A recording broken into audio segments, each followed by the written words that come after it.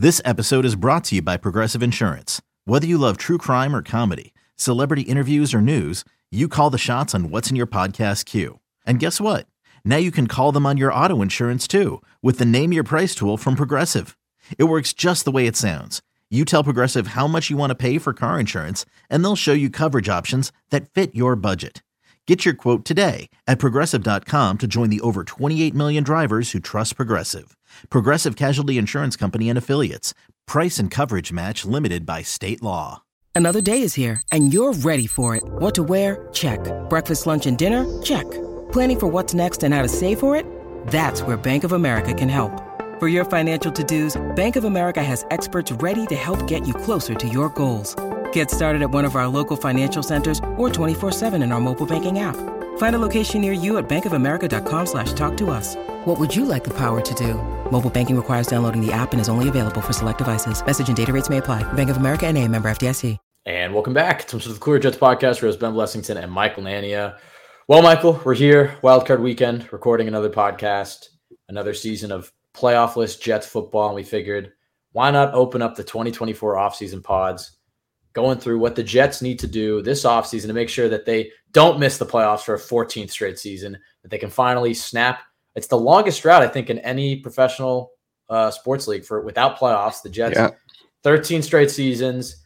This is a big year, to make or break year for this entire regime, from the GM to the head coach. Hell, maybe even the quarterback doesn't come back, depending on how things go. So this is a big year, and there's a lot of expectations. There was a lot of expectations this past year, and obviously it all blew up in 4 snaps. But the Jets still do have a good roster. They have a Hall of Fame quarterback, and they're entering a win-now mode where they're going to go all in this offseason. We know where the holes start, obviously up front on the offensive line, so we'll get into it. But let's go through with the checklist of everything we want to see the Jets kind of attack this offseason.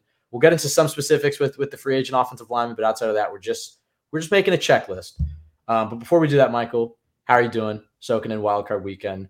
Obviously, I can tell by your background, you're celebrating the Dolphins' loss last night. Jets and Dolphins, same amount of playoff wins this season. So in the end, we have a higher draft pick. So I guess we're ahead of them now. Yeah, for sure. I mean, I very much enjoy watching the Jets' rivals inevitably lose in the playoffs every single year. It's good to see, misery loves company, as they say. So it's good to, after all the Dolphins did this year, they're right back in the same spot they've been every year this entire century. Still haven't won a playoff game in 23 years. Jets have 6 in that span. So we have some ammunition for the arguments that Dolphins fans are always going to throw Jets fans' way. So that was cool. But I just like watching playoff football in general, and kind of like, it's cool from a Jets fan perspective to like see things that work for other teams, things that don't work. Kind of helps you really get a feel for how you'd like to see the Jets build up their team and how they can get into the position that these teams are in. So that's my favorite part of watching playoff football, especially yesterday, seeing the Texans, a team that, is in a spot that the Jets were in, last year, a couple years ago, and now is accelerating through this process in a way that the Jets couldn't. So, seeing some. Oh, you mean by hiring San Francisco? The San Francisco defense coordinator, getting the second overall pick, a bald defensive coordinator, so you can even have that parallel. Pairing him with a young OC. Yeah, no, it's young OC who we brought over. Same thing across the board, but works for them, not for the Jets somehow. Well, this is the year, Michael. This is the year. This is what I've told myself for 13 straight seasons, but now I really believe it. Well, I'm not there yet. We'll still just a few more weeks, and we'll get optimistic again. But I do mean when it's like, when you look at this roster, it's like, obviously it's doom and gloom in Jets Nation right now, but it's like, this is the best opportunity they've had, even more so than last year, I would say. I mean, they have a very clear need on the offensive line, and they need to add another receiver. But you go through this roster, it's like, all right, the defense is pretty much set. They'll have to do some re-signings and whatnot. But obviously it all starts with offensive line. So let's get into it. I think the first major decision the Jets have to make on the offensive line is what to do with AVT. And obviously a lot of this depends on his rehab. I know there was the report he had that this week where he was saying the Achilles tear was higher up on his calf, like it was closer to his calf muscle than it was to his heel. I'm not going to pretend to know what that means in terms of his timeline and when he's going to be able to come back. But look, back-to-back devastating injuries for AVT that he's going to have to work back from.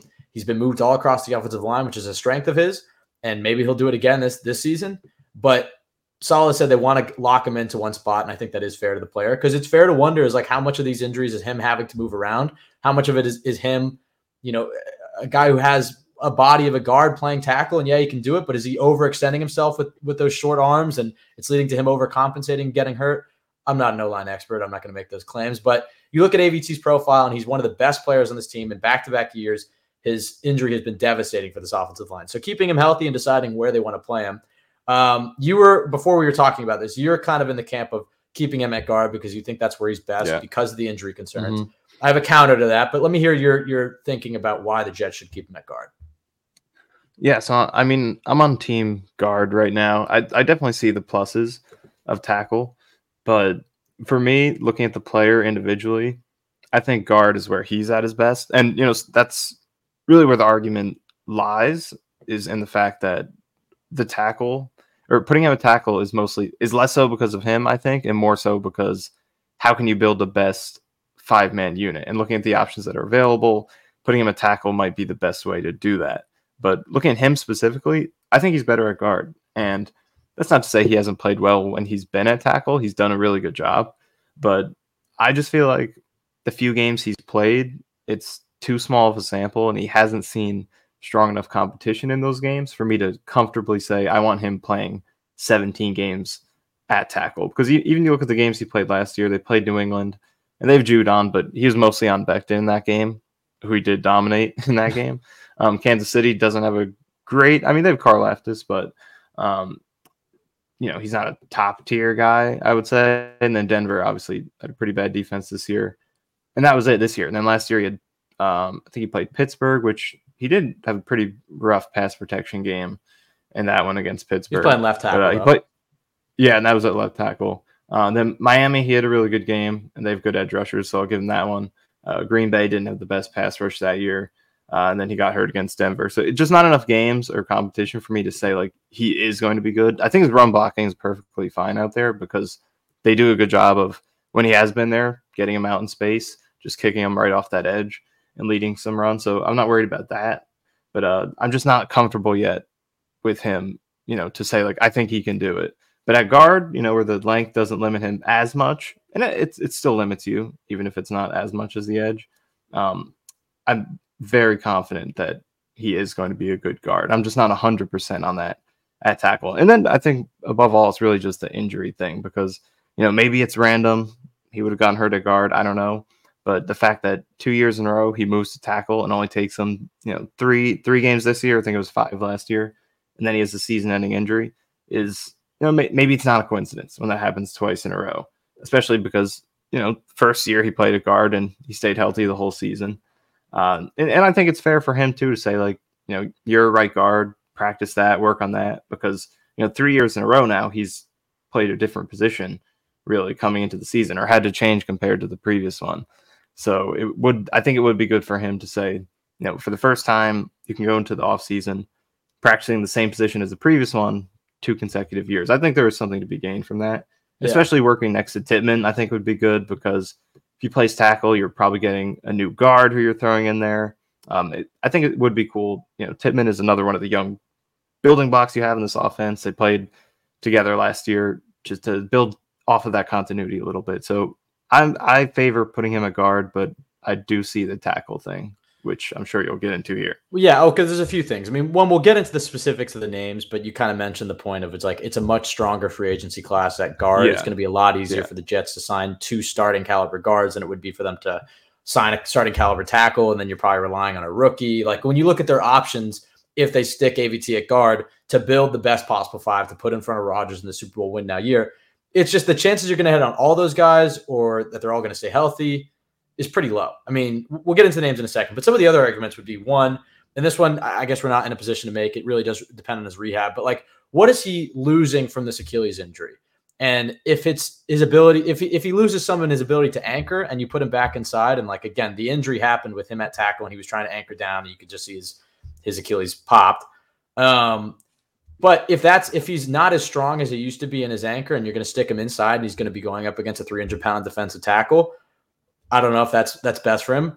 The flip side of that argument would be, like, if it's more of his athleticism and his lateral quickness and he's not able to drive, because like you said, like, one of the best parts about having AVT at tackle was running behind him, getting him out in space. It's like the only time I've been watching the Jets where it kind of seemed like they had a Trent Williams-esque guy leading that. I mean, I guess Becton his rookie year, they had a few good runs, but like having a guy you can just get out in space and use as a real weapon on the offensive line. Right, I think you got to see him shine a little bit more at tackle than at guard. The other position would be this. It's like, and this is kind of coupled with putting the best offensive line in front of Rodgers. But do you think it's more important? And maybe you can argue the other side because I don't know. But do you think it's more important for a guy like Rodgers, who's 40 years old, coming off of an Achilles injury, to have stability at tackle? Obviously, you'd want the whole five, but stability at tackle or stability in the interior? Because you've seen a lot of, most bright football minds will tell you that there's nothing that'll wreck an offensive game plan like interior pressure. But at the same time, I mean, you saw the tackle woes that the Jets had this year, and his injury was directly because of a tackle. Obviously, it was the cut blocker. Whatever. We don't have to get into it. But, like, is Rodgers better off with having the stability at both of his tackle spots and being confident there because he's not going to be able to presumably be as athletic, be able to get as many out of as many sacks? So it's like if you can stick AVT out at right tackle and have some sort of stability, and I know you said he's better in the run phase than pass blocking, but still, compared to the other tackles that we watched this year, AVT was easily the best that the Jets had. Yeah. And it's like if you have AVT at right tackle and then you have whoever you're drafting at left tackle, one of these rookies, or maybe you sign some, whatever it is, I feel slightly better about the Jets' chances of keeping Rodgers upright. Then it's like, all right, AVT's inside and maybe your interior pressure's better. But it's like then at right tackle, you're having probably a rookie at one spot and then a mid free agent at the other spot. Maybe you're bringing back Becton. Like, the outlook for the Jets' offensive line is a lot lower. Like the ceiling is so much lower if you're pigeonholing AVT inside at guard. But like you said, when you're looking at the individual player, he's probably better off at guard. But the Jets offensive line, it feels like they kind of need him to be a tackle to make this thing work. Yeah. And that's why I see the arguments to both sides. But I think it really will come down to information that they probably have more so than we do. Like, how does he feel at each spot? How does the injury affect him at tackle versus guard in terms of getting into his sets, getting out in space, doing the things they need him to do? That's really what probably matters the most. And we can't gauge that without hearing from them how that process is going, how it's affecting him. So I think that's what it will come down to the most. And we'll just kind of have to wait and see how that goes. But for me, I lean towards him at guard, but there are pathways to, if you put him at tackle and hopefully it plays out the way you want it to, you can build a more talented group of 5 players with 2 good guards if you can nail free agency, because tackle just it's really not there in terms of tackle talent. So there is a lot more risk if you put him at guard in terms of like how are you going to solve those 2 spots. And like we've learned this as Jets fans, and then Saul has mentioned it's kind of a league-wide problem right now, but you pretty much need to be 2 deep at every single spot, because I think the average number of offensive linemen used this season for each team was like 10. It was like 10 point something. But so it's like every team is going deep into their reserves, and it's like I feel a lot more confident in the Jets' ability to build up a strong reserve unit on the interior than trying to be 4 or 5 deep at tackle, because it's like otherwise you're getting into the Max Mitchells of the world, and it's like I don't know if in a win now year you want to stick Rodgers behind that. But like you mentioned, like the injury issues with AVT is going to give the Jets a lot of clarity in terms of like how limited is he, where is he more comfortable. But in terms of building the best 5, I think it's AVT at tackle. How did you feel I know we talked, he's a plus in the run game. And I know you said the sample size wasn't big enough, but him as a pass blocker out at tackle, how do you feel he stacks up compared to as a pass blocker on the interior? I think he does well out there. Again, like I said, I just feel like he didn't get challenged. Like, for example, the first couple games of the season, or second game, you're playing Dallas, and you saw what Micah Parsons could do to these really bad tackles. I'm not saying AVT would look like, Dwayne Brown did in that game, but, that's the type of player who you really want to see your tackles play against, because those are the game wreckers who could single-handedly ruin a game. And I just don't think we've seen him face that type of guy yet, at least a high number of reps. And his time at tackle, so I'm just not sure, but I think he did a solid job. There were some reps, like I remember the Pittsburgh game last year, which, like you said, he's at left tackle in that one, but that was probably his roughest one. He had some reps he lost, but I mean, he has the foot quickness. He gets into his sets pretty well. He can match speed guys. It's just that length. Like when you're playing a guy who could get his hands on you and establish a bull rush, like how is he going to be able to handle that? Because I do feel like that's when he struggles the most, is guys can get their hands on him and establish those bull rushes on him. And that's when he could have some of his losses. So I feel like we need to see more of that. That's why I'm skeptical. But I mean, at guard, like I do think his pass protection can get better. In terms of run blocking, I think he's about as good as it gets in the league. But pass protection, I think he can be better. He's at least solid to me, for sure. Like, the thing I think he does well is he doesn't take huge losses.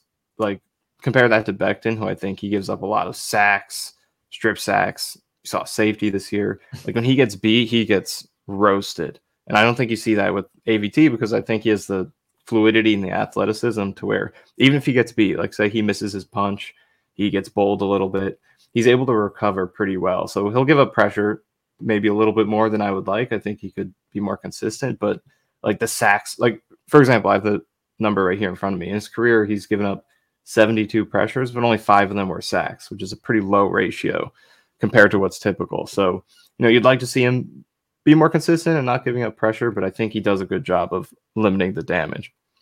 Yeah, he recovers well. And you mentioned the other big question on this offensive line, Becton, who you seem pretty adamant that the Jets shouldn't resign. And I think, his performance on the field this year would certainly back that up. Although there's maybe an argument that, hey, as I said, they got to get 2 guys at pretty much every single spot, and they'll be able to resign him for cheap.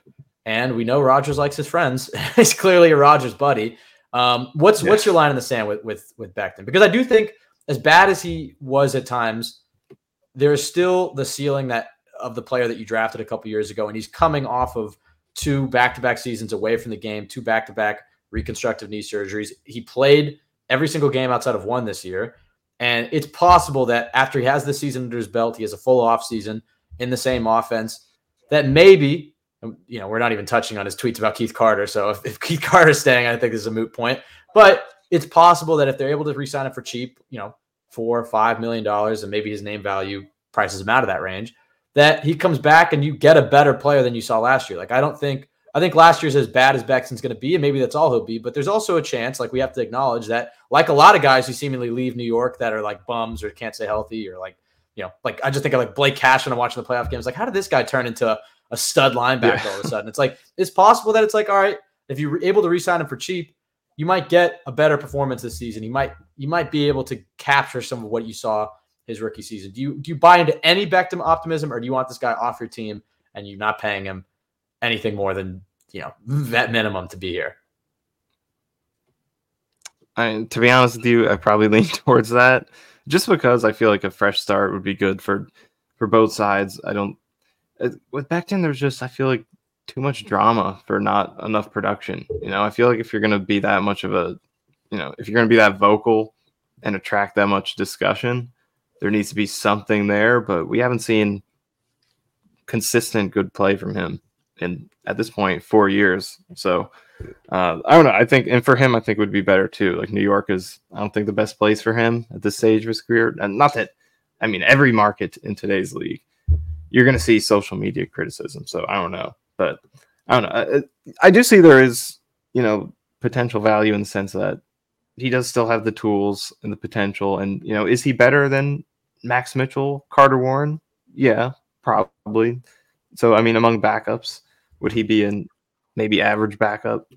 Potentially. So, I don't want to be, too anti-Becton and say, like, there's no value that I would take him at. But, like, I really think they should try to move on. But if he has a very poor market and no one's buying into the potential, and you can get him back at like minimum $2 million, maybe that low, 3, I would consider if there are no other good options. If you get Becton back 1 year, $4.5 million, are you doing it?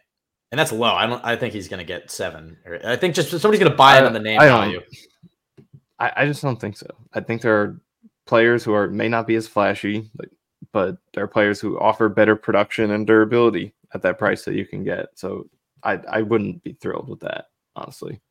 All right, then the other guy on this O-line, before we get into the positions they need to add, Laken Tomlinson. Now the Jets can cut him, eat $10 million, free up $8 million, and then in a couple of years, they're paying a total of $8 million over the course, I think, 2 or 3 years after this for void money. But that's, I guess not a huge deal. But it's this year, it's like you'd have to eat 10 to free up 8. Clearly, the play that they've gotten out of Laken Tomlinson, they could sign a guy for $8 million that will be better than Laken. You said they could sign 2 guys for that $8 million that would be better than Laken's played. Only half joking. I wasn't really joking, honestly. Like, you could. I mean, Nate Herbig was better. And what 4 million guards. You get, like a Nate Herbig. Like, that's the type of guy you can get a couple with maybe $8 million. And that's kind of how Thompson's playing worse than Herbig did last year. And it's like you could buy in for year 3 that he's going to finally turn it around and be that player that he was in San Francisco. Maybe this is the year.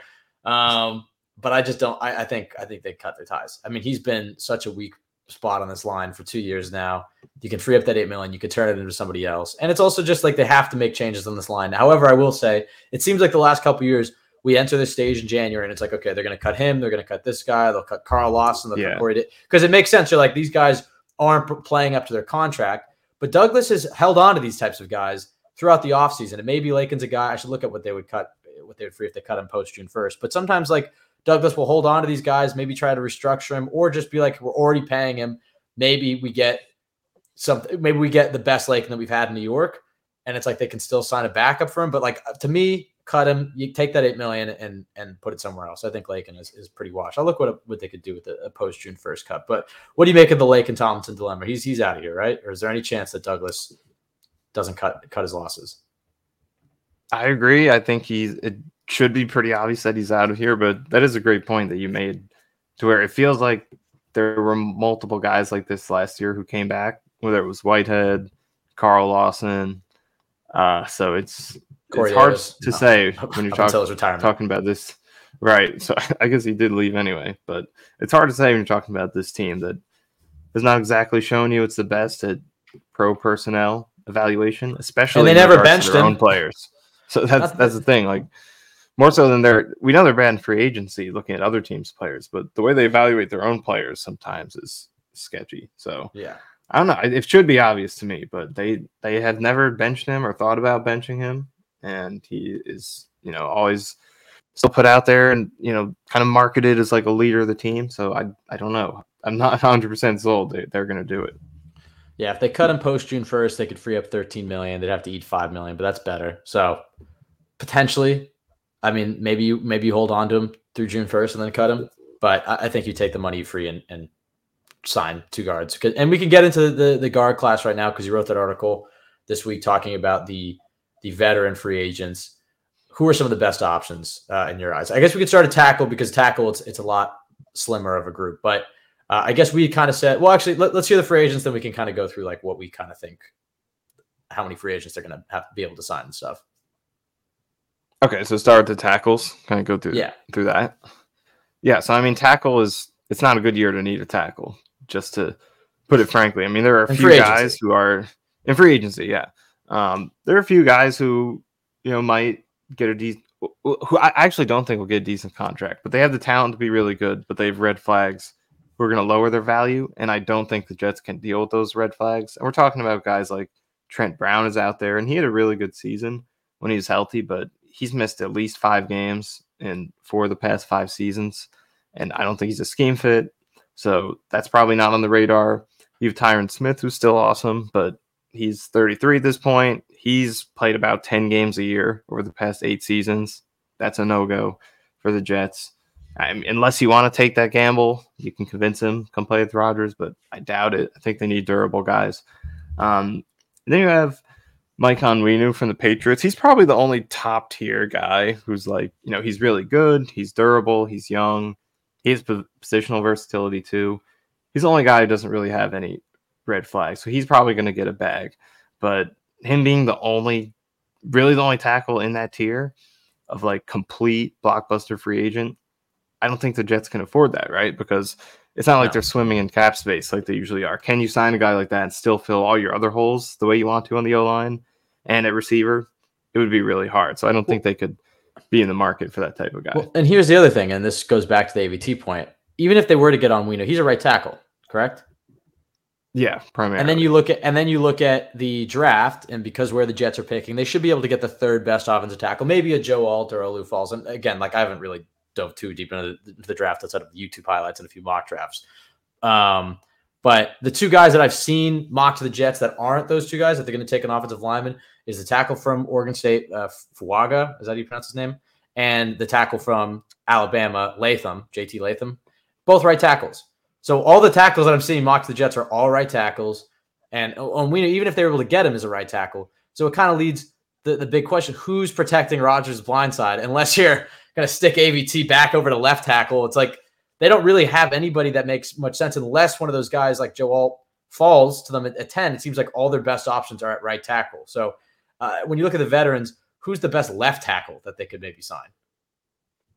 Yeah, that's the rough part. So, you look at those guys. Like, if you want to take your Tyron Smith shot, your chance at him, like that's probably the best you got. Because after that, there's a huge drop off. And I made this list here. You can check it out. I put the article at Jets X Factor. I also posted this list, but I basically made 0 to 100 ratings for every free agent based on the combination where they ranked as pass and run blockers, their percentile ranks. So 50 is average.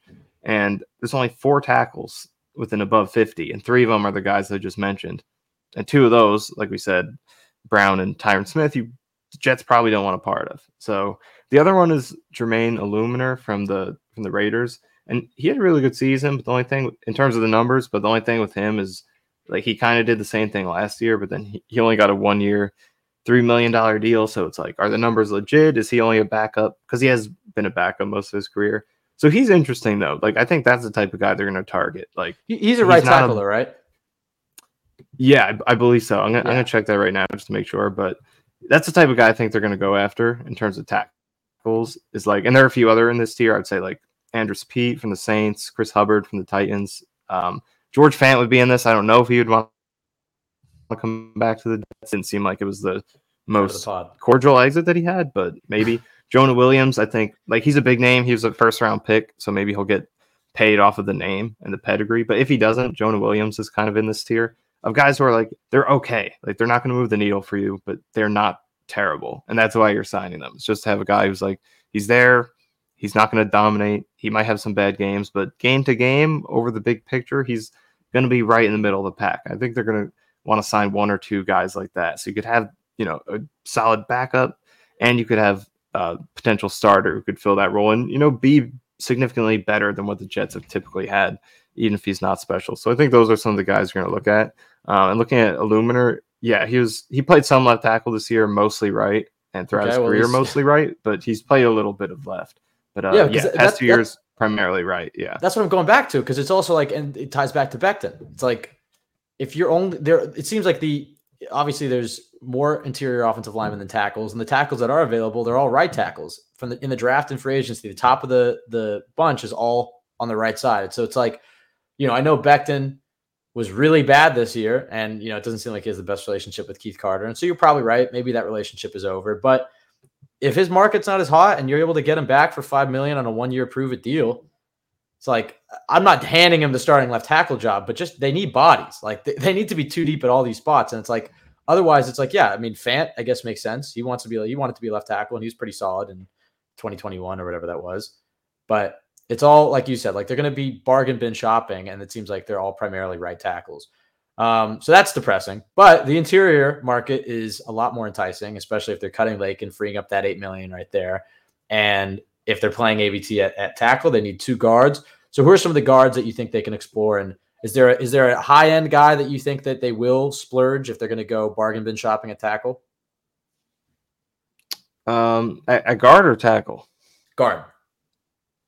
Right. Okay. So in terms of guard, like that's where the value is with the free agent lineman. And this is what we were saying earlier, like why you would put AVT as tackle. A big reason why is because there are a lot of options at guard, and you could feel good that you could get 2 solid above average guards in there within their budget.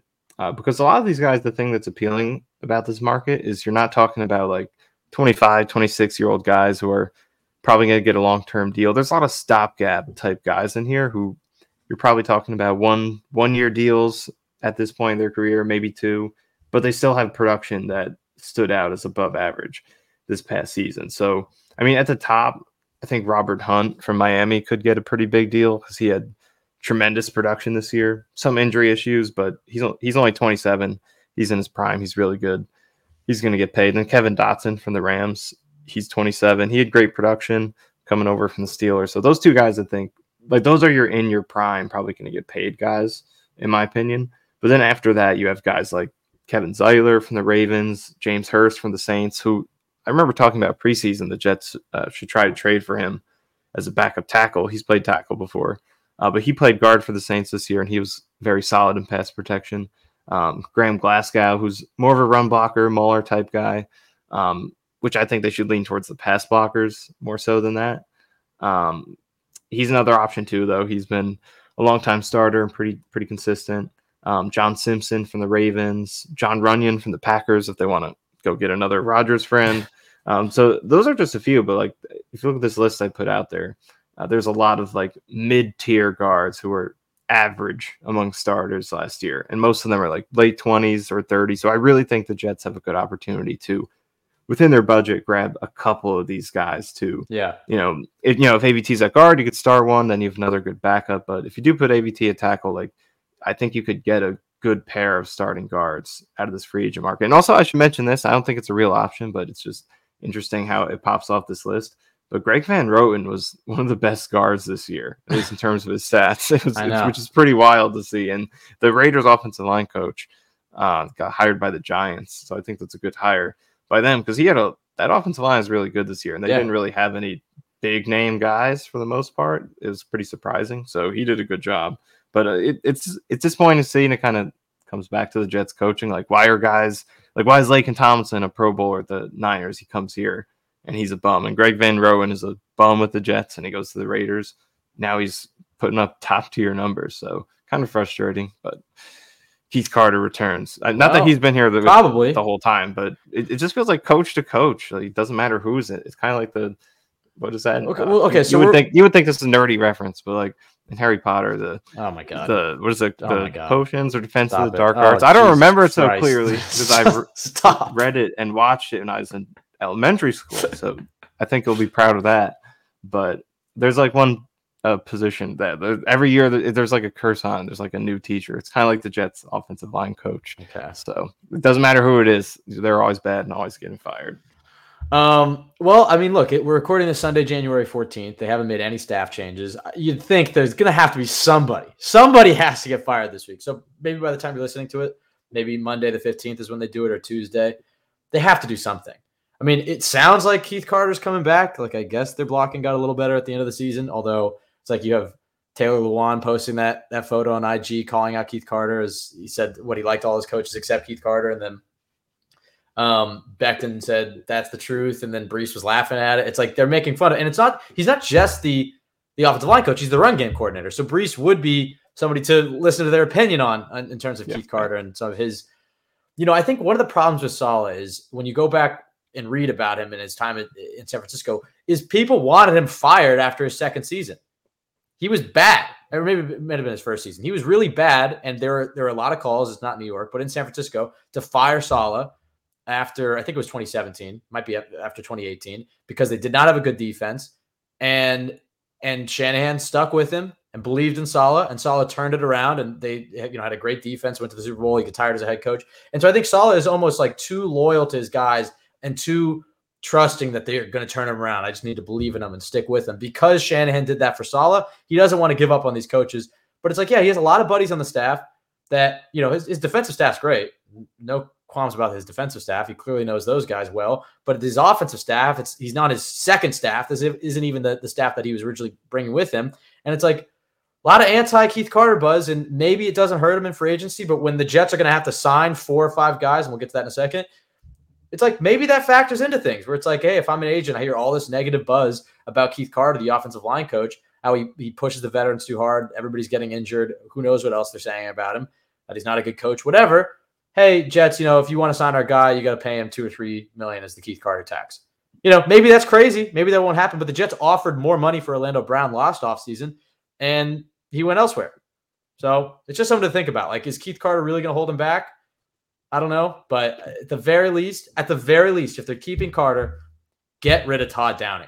There is no good reasoning for Todd Downing to be on the staff anymore. I mean, outside of maybe Zach looked a little better, outside of that, it's like somebody has to get fired for the ineptitude of this offensive season. And look, I know we went into it last year, so we don't have to dive back into it, but it's just like between Downing, between Rob Calabrese, where it's like when you look at his resume, I don't know what that guy has done to earn his 4th season as Jets QB coach.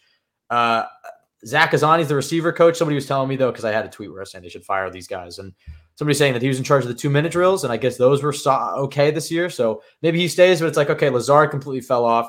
The Hardman experiment failed. It's not like Gibson or Brownlee really developed. So I don't know. I feel like you could part ways with him. It's like the fact that it seems like they're going to enter 2024, this make or break year, and Saleh is not going to make any changes. We'll see. But it's like, if it's me, it's Downing, it's Calabrese, Tizani, probably Keith Carter, but I'll relent if Saleh really believes in him. But yeah, I mean, between offensive coaches, and then you mentioned how bad the Jets' own scouting has been in terms of their own players and free agents. There should probably be some changes in the pro personnel department in JD's cabinet. So that's probably step number 1 on this checklist. I know we've kind of jumped all over the place here, but step 1 should be take a long look in the mirror, JD and Saleh, because this is your make or break year, and they're tying themselves to the same people that have failed them for 3 straight seasons, or just last year, in the case of the offensive coaches. So that's step 1. I know, little tangent there, but let's get back to business here. So step 1 on the checklist is take a long look in the mirror, fire some of these offensive coaches, and make some changes in the pro personnel department for JD. Step 2, you look at this offensive line. Here are the current returning offensive linemen, and I'll cut Lakin, but Lakin is probably in this group. But you have AVT, Carter Warren, Max Mitchell, Joe Tippmann, and Wes Schweitzer. So you're good at center. Between Tippmann and Schweitzer, you're good at center. Both guys have guard versatility too if you need it. But you're solid there. If AVT's playing tackle, this is a lot easier. Again, I'm saying you're cutting Lakin. But when you look at that, that's 5 players, and 2 of them are unproven. One of them is flat out bad, and Max Mitchell. But we'll just say 5 players returning so far. You need at the very least 5 more offensive linemen added. So we wrote out, this is if AVT is playing tackle, you probably need, I think you go in on a good free agent guard. That's 1 right there. I think you probably sign another guard because it's the deepest position in free agency on the offensive line. They should double dip there. So you get a good free agent guard and you get a solid free agent guard. Your guards are set in free agency. You're probably also drafting another guy in day 2 or day 3 that has guard versatility, can play tackle, one of those guys. So that's 3 additions right there. And then at tackle, you're probably, and again, you don't want to enter the draft with a huge checklist, because it's like if the Jets are picking a 10 and a guy like Brock Bowers is there and he's the best player on their board, JD has shown that he'll do that. And they would like the luxury of being able to add a guy like that rather than taking the 3rd or 4th best offensive tackle, but probably a rookie tackle, and then probably a mid-free agent offensive tackle. So to recount, here's the offensive line moves we have the Jets making, and this is with AVT at tackle. It's even harder if he stays at guard. But good free agent guard, solid free agent guard, mid free agent offensive tackle, then rookie offensive tackle, probably with your 1st-round pick, and then another rookie in day 2 or day 3. That's a lot of resources poured into this offensive line. The positive is, outside of receiver, there aren't that many holes in this roster. So all the resources need to go towards the offensive line. I'll move down the checklist, but is there anything you want to add about that plan? I mean, you could talk about it. If you keep AVT at guard, maybe it's a little different. Maybe you try to up, instead of mid free agent offensive tackle, maybe you're trying to get somebody who you feel confident enough to hand a starting position to. But I look at that and it's like the best chance for the Jets to build a good starting 5 in front of Rodgers is with AVT at tackle. So that's how I think they have to evaluate this. So, I mean, I agree with that. If that's where you're going to put AVT, if you're going to put him at tackle. But if he does go at guard, I think you kind of up your standards a little bit as tackle as much as you can, because there's, again, not the greatest options there. But if you put AVT at guard, you got to get, I say, 2 tackles of similar caliber, like around that league average starter kind of level. And, you have those guys compete for that spot, so you're not handing it to anyone. You have an extra guy there if the rookie's not ready, and whoever loses the competition is a good backup anyway. So I would say you want 2 of those mid-free agent tackles, and then obviously you're still getting a guard to start the other spot, which, if AVT's at guard now you have to get 2 tackles, which you're saying here, then you probably have to lower your guard standards a little bit from maybe a good guy to more like an average kind of mid-tier type guy. So I guess that's what you would do. You're looking at 3 free agents, I think, and all in that mid-tier, 2 tackles, 1 guard. Then you're hopefully getting that tackle in the 1st round, which either way, regardless of AVT or anything, I think you have to take a tackle with that 10th overall pick or wherever they end up. And then, I think you want to add to the pipeline at the end of the draft, however you can, with probably on the interior, because that's where they don't really have that right now. They do have Warren and Mitchell there, which, you know, we'll see how they develop, but they are at least there. But they don't have any developmental backup interior guys right now. So I think you should add to that on the third day. So, yeah, I mean, either way, whether AVT goes to guard or tackle, you're looking at the main goal is that the Jets have to find value. They're not going to get a home run free agent this year. Like maybe past years there was that opportunity. And, you know, like you said, last year they tried to get Orlando Brown, didn't work out. But this year, that's not going to happen. They have to get a quantity of guys and they have to try to find value, you know, find scheme fits, find guys who fit the type of way, you know, not just the scheme, but like the mentality of your team alongside the players you have. And, you know, find, you know, diamonds in the rough that other people don't see because, you know, what did you say before? The average offensive line is 10 guys play every year. Every offensive line is going to get injured. You're not always going to have 5 superstars to be a great offensive line. The offensive lines that are the best at the end of the year are the ones that, I mean, health is key, but everyone's going to deal with something. So you have to be able to hold up through that. You have to have the depth and the connectivity. And that's going to be the key. Can they get a quantity of affordable veterans on their budget who work together and can make the whole of this unit greater than the sum of the parts? Yeah, and if they cut Lakin and they cut Uzama, I think that puts them around $30 million in cap space. And, you know, there's all sorts of roster gymnastics they can do, adding void years, restructuring guys. I'm sure they can push some of Mosley's money down, or they can move money around to try to add as much cap space as possible. But before we look at the rest of the holes in the offense, I think the next big topic on the Jets agenda is figuring out what to do with Bryce Huff, who's clearly a guy you want to re-sign, an undrafted guy, friend of the pod, who has developed under Saleh, has turned into one of the best pass rushers in the NFL, and even showed this year that he's made strides as a run defender, a guy who wants to be an every down defender.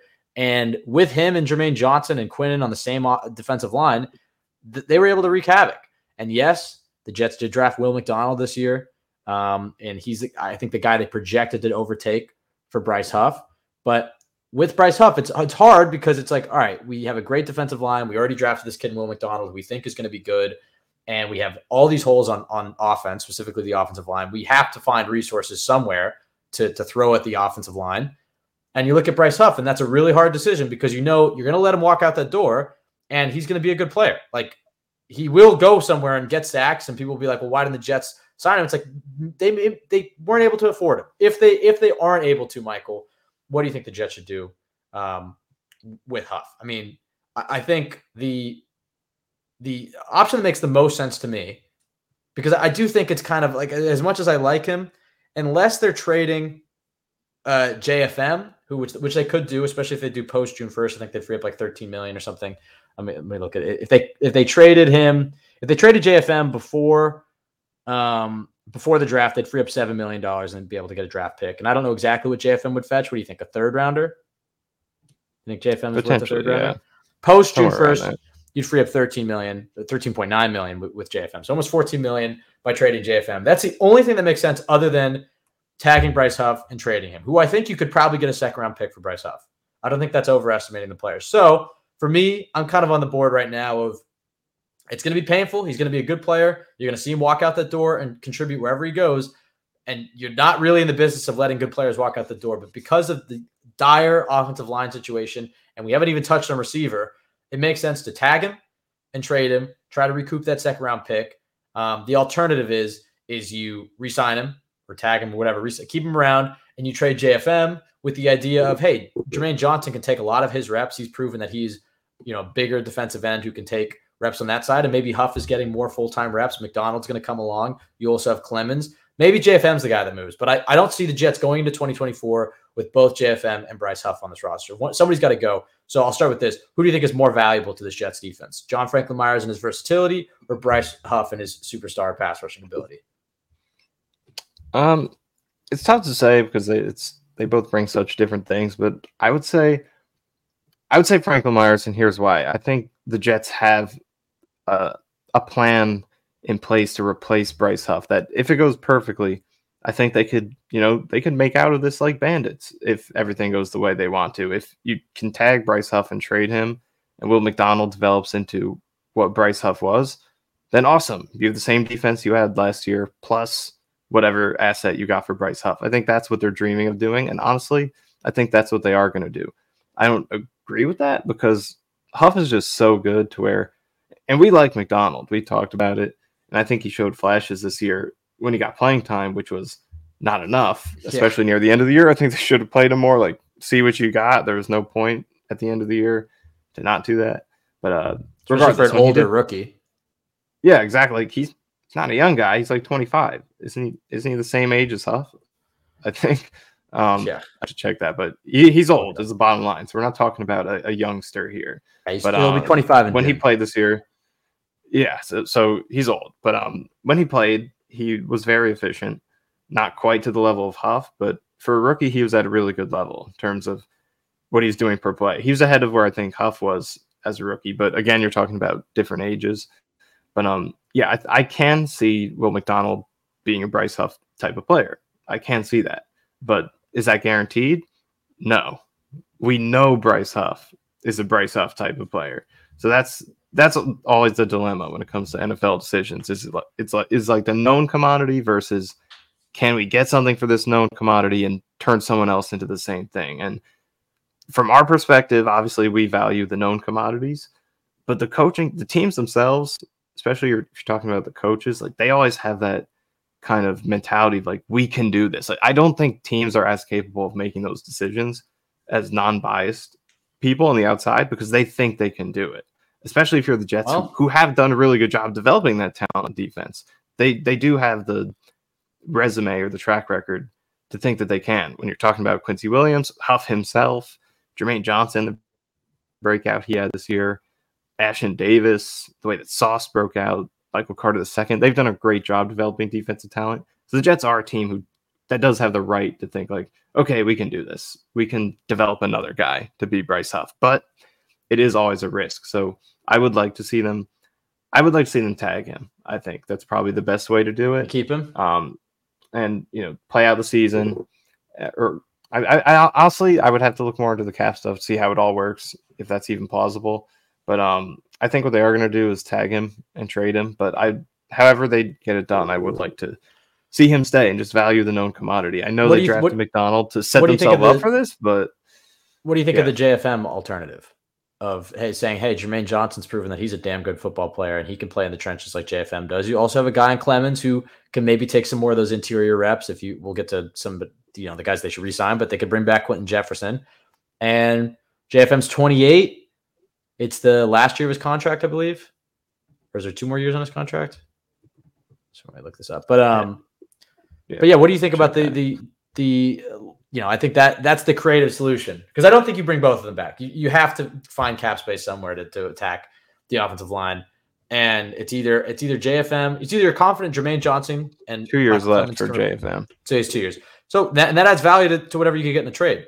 Because I think Huff, if he leaves and you don't even tag him or anything, I think you would get a 3rd round compensatory pick in 2025. But I think right now you could trade Huff for a 2nd, and I think JFM you could probably trade for a 3rd. Like, he's 28. He's still at the top of his game. He's playing great football. He's versatile. He can fit multiple schemes. And I look at him, and from the Jets' perspective, it's like, all right, you have Jermaine Johnson to give those reps, and then your starting defensive end on the other side would be Huff. McDonald can play some of those reps too. And you have Clemens. Like, I think that kind of makes sense if you're really keen on keeping Bryce Huff, who's young, who's younger than JFM, who you developed as an undrafted free agent. I know they developed John Franklin Myers as well. I don't know. I think pass rushing is key in today's NFL, and Huff always seems to make big plays in big moments. The Jets were saying they built their defense this way, and obviously it didn't happen, but to be playing with a lot of leads and to be playing against teams that are trying to throw against them late in games, and it's like Huff is more valuable than JFM in that aspect. So, maybe the run defense takes a hit, but with Jermaine Johnson, I'm not sure. So I'm kind of on the board of if they could get a 3rd for JFM, I'd do that and re-sign Huff. But if they can't, then it's tag Huff and trade him. Either way, I think Bryce Huff gets the franchise tag. But if they can't come to a trade negotiation or a contract extension, it could hinder them in free agency, which is the scary part about tagging him. Yeah. I mean, $22 million is the tag. That's rough. I don't think you could carry him at that number because I don't think he gets that in his contract. It's probably like in that 16, 15 type of range. That would be very limiting free agency. I don't think that's going to happen. So it's either tag and trade and he signs a different contract anyway with the new team, or you sign him to an extension. But the Jets had ample opportunity to do that even before he, got a sack number up, which some of these teams probably care about, despite the fact that he already proved himself before having sacks. So I just don't see him coming back, which I don't agree with. I wish they would extend him, just especially because if you value the depth of your pass rush so much, you want to players on players to just rotate in there. This can be a part of it. I think it's not ideal that they spend 2 first-round picks and you have a backup guy, but just keep guys who are really good. It shouldn't be that difficult. But it can work out if McDonald develops as hope. But I can see the JFM solution as well, because like you said, Jermaine Johnson could fill that role pretty well. I mean, he's not JFM, like a 280-pound guy who just play interior. And JJ likes standing up on a lot of reps too, which is a different, and that as well. So he's a different type of player, but he does bring the two-way ability in terms of he could play the edge and play the run really well on the edge. So I could see that. And then you have Clemens there as well, who could bring some of it. So I could see that. It's a tough situation, but if however it plays out, if McDonald can build on what he did in his limited sample this year and become the player they think he can, I think they could, in the end, feel good about how the situation plays out. But man, I really wish Huff would stay. We waited so long for this type of player. Now he's gonna go. Will McDonald can make them forget about him if he's any good. But yeah, I mean, the tag makes it really, really tricky. So, and it's even when you think about that 22 million number, it's if I'm a team, am I going to pay a second round? Even though I think Huff is definitely worth a second round pick, it's am I paying a second round pick and then I'm going to pay this guy the franchise tag and then negotiate a new contract and go through those negotiations? It's always, the player has all the leverage there because you just gave up a draft pick. Yeah, I don't know. I think it's tough, but I would probably trade JFM if it comes down to the two of them. But it depends their confidence level in McDonald. So we'll see. The next bullet point on the checklist is a better receiver too. And I don't know exactly. It depends. It seems like the draft, you don't want to go in with a shopping list. We say this every year. So again, I'm going to try really hard not to. They might be in a position to take the second or third best receiver as opposed to the third or fourth best tackle. And this is a good receiver class. Do they consider 1 at 10? Do they consider, that there are some options in free agency? How do you see the Jets attacking receiver 2 and finding somebody to pair with Garrett Wilson? There's a lot of smoke about Devontae Adams, but I'll be honest. I know he's a Rodgers friend and he's one of the best receivers in football and helps you win a fantasy football championship. But between the money and the assets that have to move to get him, I just don't think it's worth it. I think they have too many problems with the offensive line to be, sending draft assets and a bunch of money over to Devontae Adams, who's, towards the end of his peak, you'd imagine. So how do you see them trying to find Garrett Wilson's Robin? I do think they're going to try and get Adams. If I had to predict, that's what they'll do. But I agree with you that it's not as much of a slam dunk as it may seem. This production fell off a little bit this year. I know his quarterback wasn't good, but I mean, he's still great. But like you said, age is there. You never know when a guy's going to hit that wall. So it's a lot of assets. You got to figure out how that contract is going to work. And that's more so from a Raiders perspective because they have a lot of money that they'd have to work around to make it work. So how do you, if you're the Jets making that trade, how do you get the Raiders to take on that money and, facilitate the trade? It probably means you have to give up more assets. So do you want to give up more assets to make this thing work? It's really tough, but I do think that's what they're going to do because all indications are Aaron Rodgers runs this team. And if he wants Adams, he's going to be here. So I think that's what's going to happen. And we might not like the trade package. It's going to feel risky, but I think that's what's going to happen. But hopefully it plays out. But I mean, I would rather be an unstoppable duo. It would be nice. It would be nice. We'd come around on it very quickly. But it's beyond this year where hopefully it doesn't come back to bite you. But I would rather go after a Mike Evans free agency. Calvin Ridley could be a steal because he didn't have the best year, but I still think he's talented and would be a good compliment to Garrett Wilson. So I'd rather go the route of someone you don't have to trade for. But you're going for it in free agency. You're trying to fill that hole in free agency so you don't have to think about receiver in the draft? Yeah, that's what I would like to do. Okay. Now, the QB position. another thing on the checklist, and you're probably adding two because it seems like Zach Wilson's getting traded this offseason. We'll see what exactly, probably some sort of conditional day 3 pick. And I would imagine the Jets are obviously going to sign a veteran QB2. There's some good options out there. And then they'll probably draft somebody as well, because I think you want to take advantage of this time where you have Rodgers. You see what, look, you're not going to be able, you shouldn't take a quarterback in round 1, but maybe they take a QB round 4, round 5, somewhere in there, and you let him sit behind Rodgers for a year, 2 years, maybe even 3 years if you listen to Rodgers, and sits and learns behind him. And then maybe you have a legitimate guy to take over, or an option to take over for Rodgers when he is eventually done here. It sounds like they're trading Zach.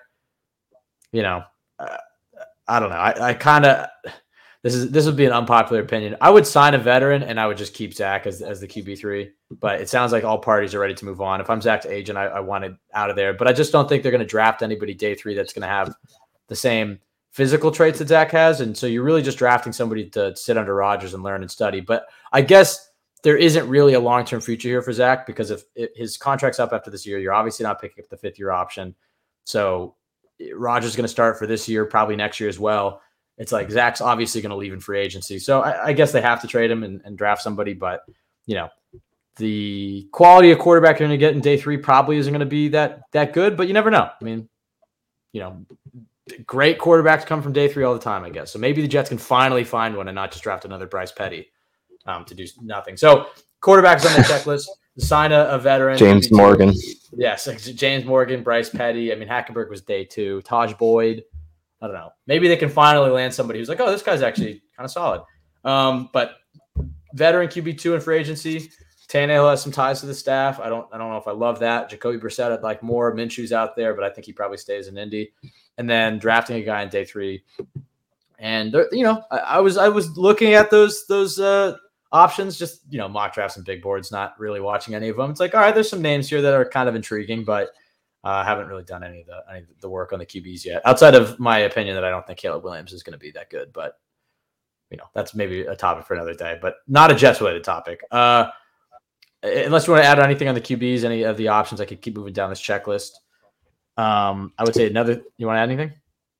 No, I mean, I agree. Just get a high level backup. I think that has to be whether it's, Gardner Minshew. I was looking at the list. I saw Mayfield, so I started saying Minshew. Gardner Minshew. Tannehill. I'm down for Tannehill as a backup. I mean, we got to remember what the backup standards are. So, as far as backups go, I think he's good. Tyrod was pretty solid for the Giants. I don't know, just get someone who's a legit backup and then add a developmental guy. All right, so on the offense, obviously 5 new offensive linemen. You're adding 2 new quarterbacks. You're adding at the very least another receiver, maybe 2 if you draft another one, but you need another starting receiver and hope that Alan Lazard can get back on track with Rodgers. And then the last need that I think is kind of underrated on the offense is a backup to Breece Hall, an RB2. And yes, you have Izzy Abanikanda, and maybe he can develop into that change of pace guy. And look, the Jets have a lot of needs. We've said it on the offensive line, so maybe they don't have the resources to do this. But I think that between another late day 3 running back, which, again, a lot of times when you're in day 3 and you look at who are the best players available, a lot of times they're running backs, either a day 3 pick, or I even said you might be able to get better bang for your buck just signing a cheap veteran, because veteran running backs are so discounted. You can get a guy who's, a good blocker. I mean, you look at the Dolphins signed Mostert to, what did they sign him again last year? It was like less than $3 million a year. Right. So you can get a guy like that for dirt cheap to be Breece's backup to spell Breece. Maybe I would focus on somebody who's good on third downs and pass protection, because I don't think Izzy's proven that yet. I mean, obviously Breece is pretty good third down back. I mean, you were saying maybe you want more of a power back behind Breece. What do you kind of think of the ideal backup for Breece is? Is it a change of pace guy like Izzy, or is it more of a guy who can go get those tough yards and save Breece from those hits? I mean, really whatever you can get, as long as he's, I think regardless of what the skill set is, as long as you can get that value, it's always just good to, because, you're an injury away from this guy being your starter. So I don't think it necessarily has to be pigeonholed to a certain skill, but I was thinking a power guy would be good, because Breece is, and not that he can't run for power, but he is more of like an east-west bounce a run to try and get like a big run type of guy, more so than he's 4 yards, 7 yards, 5 yards consecutively type of guy. So I feel like, if you're going to rest him for a drive and put someone else in, I would be okay with a guy who, like, maybe he isn't a home run hitter, but let's keep the chains moving. Let's get, like I just said, can you get 4? Then give me another 4 type of guys. But Right. if it's another home run hitter, if it's a receiving type of back, and they could use some more blocking of the backfield and pass catching, like you said, because Izzy hasn't developed that yet. So that would be good as well. So I don't think it matters too much, but I think they're the power element, goal line, consistent chunk, downhill type guys, something they could use. So we'll see what they do. All right, and then rounding out the offense, I guess we should touch on it. But tight end, I would imagine, and going back to the earlier point, sometimes the Jets haven't been too quick to cut these guys, but they got to cut Uzomah, right? Uzomah's done. Okay. They did bench him, so it should happen.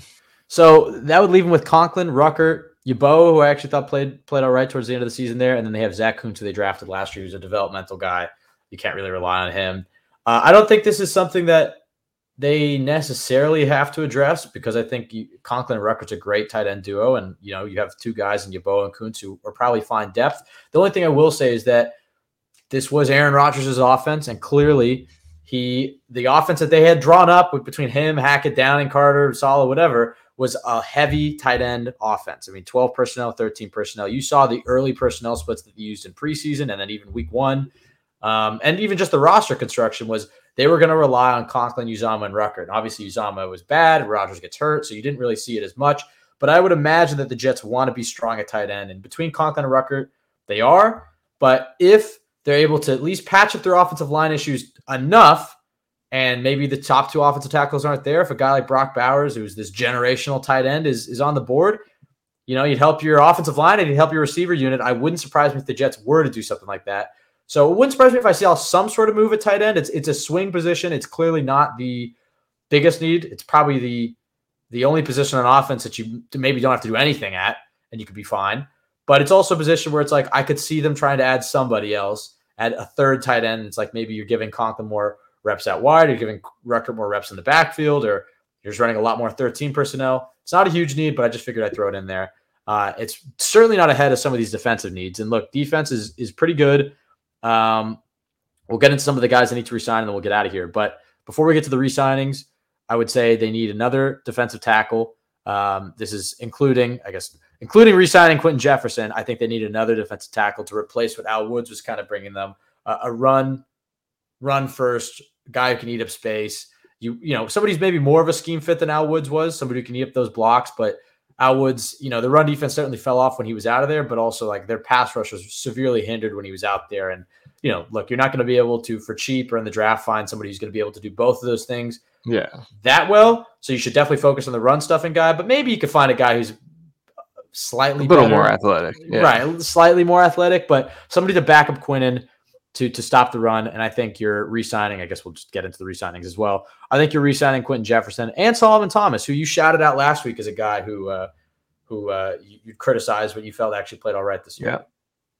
Yeah, he had a pretty good season as that third DT. So I would like to run it back with Quentin and Thomas. And then, getting Al Woods type who's just a little more athletic and not as much of a zero in the passing game. Linebackers, good for the Jets. Between Mosley, Quincy, Sherwood, and Barnes, I think they might roll into the season with those guys. They also have Chaz Surratt. I think linebacker is a position they don't really have to think about too much. Safety is a position they're going to have to do something because Whitehead's a free agent. Chuck Clark's a free agent, who everybody forgets about, but was one of the offseason moves we were most excited about. And then, of course, he tore his Achilles, which should have been a sign of things to come.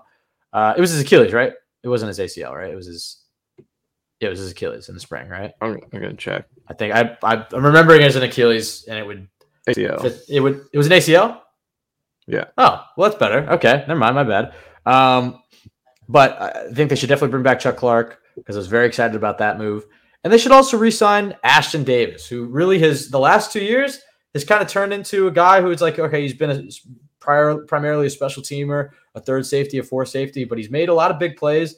And in that last game against New England, you saw that the Jets, Whitehead left with an injury, and Davis got more of a run. And I thought he played pretty well. So I think between Clark and Davis, you have your strong safeties there. Obviously, Tony Adams is going to be back, and then they probably need to add another free safety, whether it's another undrafted free agent like Tony Adams was, or a late pick, or maybe they feel like JBC Jarek Bernard-Converse, the guy they drafted last year. I don't know if they're really playing him at corner or safety. He hasn't really played at all.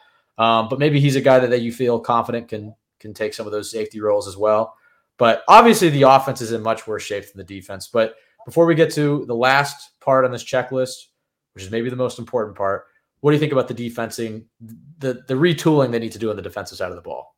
Yeah, I mean, I would just say at safety, I would like to see Chuck Clark come back. I really liked what he was going to bring to the defense. He's kind of like the anti-Jordan Whitehead. Like, he isn't flashy. He's not a hard hitter or anything, but he's very consistent and sound and doesn't make a lot of mistakes. So I think they'd need that type of guy more so than a Whitehead. So I'd bring him back, bring back Davis, and use him in that same role, but also let him compete and have a chance to go against Clark, prove he can play, true safety, because he's more of like a sub linebacker this year. That's what he did really well. But either way, you want him back. But overall, I mean, besides the stuff we discussed with Huff and the defensive line, there's not a ton of major decisions to make on defense. It feels do you think they bring back Whitehead? He seems to be a favorite of the coaching staff. I know you wouldn't, but I'm saying, do you think they do? Yeah. Just any decision like that with this team, you got to lean towards who's the buddy in the room, who's the liked guy, and it's probably who's coming back. All right, last step on this checklist is re-signing the special teamers. Greg Zuerlein, Thomas Morstead finally brought some stability to the Jets special teams. Both are free agents. Both should be brought back. That pretty much rounds out our checklist, but I don't know if you have any thoughts on the special teamers needing to be re-signed. Bring them back. That's it. Bring them back. Yeah, I mean, back, baby. Would have been nice to have those guys in a season that was a little bit more meaningful and having to rely on Zuerlein to hit clutch kicks than games we actually want to win and not games that we're cheering for them to lose. But outside of that, the special teams were great. Zuerlein was awesome. Morstead was awesome. So definitely hope both of those guys are back. But that rounds out the checklist. I mean, the 5 new guys in offensive line, retooling the quarterback room, bringing in a backup for Breece, and then a few spots at defensive tackle and safety. But the offensive line is clearly the biggest priority for this Jets offseason, and all the resources are going to have to go towards it. We'll see what they have to do about Bryce Huff, but I just don't see a way that between him and JFM that they're both going to be on the team. Somebody's going to have to get traded. They can maybe just let Huff walk and get the compensatory pick in 2025, but I don't know. That's a damn good player, and you hate to see him walk out the door for nothing. So, yeah, I guess that would. Actually, I do have one more. This is the most important one, Michael. New uniforms. I think we can finally rid ourselves of the stink of the Adam Gase era, and this few years under Saleh that have been disgusting as well. Just the worst era of Jets football, 2019 to 2023, in terms of just like you're gonna look back on this uniform and be like, all right, so it was mono year with Darnold, tank for Trevor year, Saleh's first year, Zach sucks, and the worst defense in the league. Saleh's second year, Zach sucks, and they lose 6 games to blow it, and then Rodgers blows out his Achilles. So 5 great seasons in these uniforms. I think it's time to throw them in the bin. Go back to the 80s logo. You can add a black alternate if you want, but let's just take the throwbacks. You can modernize them a little bit if you think the jersey's too bland, but take those throwbacks as the template and release those in April. Until then, I'm not buying any jerseys. But Garrett Wilson switched to 5, so I'd like to get maybe a Garrett Wilson 5 and a different uni. I don't know. I think that's it, Michael. I think that's a pretty comprehensive checklist of things that need to happen in 2024. Yeah. It really is fix the O-line and you can go to the playoffs. That'll do it for us. Follow us to CYJ Pod on Twitter. Michael_Nanny, and myself, Ben W. Blessington. Go to jetsxfactor.com. Best place to go for Jets content. Check out the other Jets X Factor pods. Subscribe to the Jets X Factor YouTube. If you can, rate, review, subscribe on iTunes. Michael, I think that's it. Last thoughts? You have your Sanchez playoff beard. You have your get out of here. You have your Sanchez playoff beard right now. I've noticed. Playoff beard, kind of going mimicking Saleh, although his beard is a lot crisper than mine. Do we think he was dyeing his beard? Saleh. It was. I don't know if I want to throw out accusations, but it was very smooth. It looked like he took a Sharpie and colored it in. All right. Well, we'll get out of here. Thank you everybody for listening. Enjoy good, competent playoff football. We'll be back next week. We'll figure something out. We'll do something. But we'll be back next week on Monday talking more Jets offseason stuff. Maybe we'll have an interview by then. But thank you everybody for listening. Have a great week. Go Jets.